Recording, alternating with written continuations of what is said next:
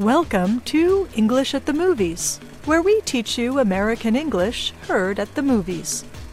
Our saying today is, even the playing field, from the movie I, Tonya. The film is based on a true story about an American athlete named Tonya Harding. She believes she is not judged fairly for her ice skating skills. Listen for the phrase, even the playing field. 4.8. How do I get a fair shot here? We also judge on presentation. We're gonna need to even the playing field. I know a guy, shouldn't even be saying his name. Derek. So what do you think even the playing field means? Is it reschedule the competition or make the competition fair?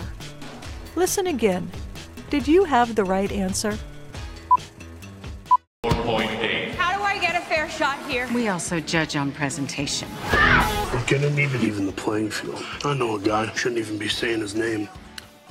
Derek. Even the playing field means make the competition fair. The word even is a verb here. It means to flatten. So, the idea is that a game is fair only when both sides are playing on equally level ground. In this movie, the judges appear to prefer a skater with more expensive clothing and a more feminine appearance. So someone aims to level the playing field by striking the other skater's knee with a baseball bat. And that's English at the Movies. I'm Kelly Jean Kelly.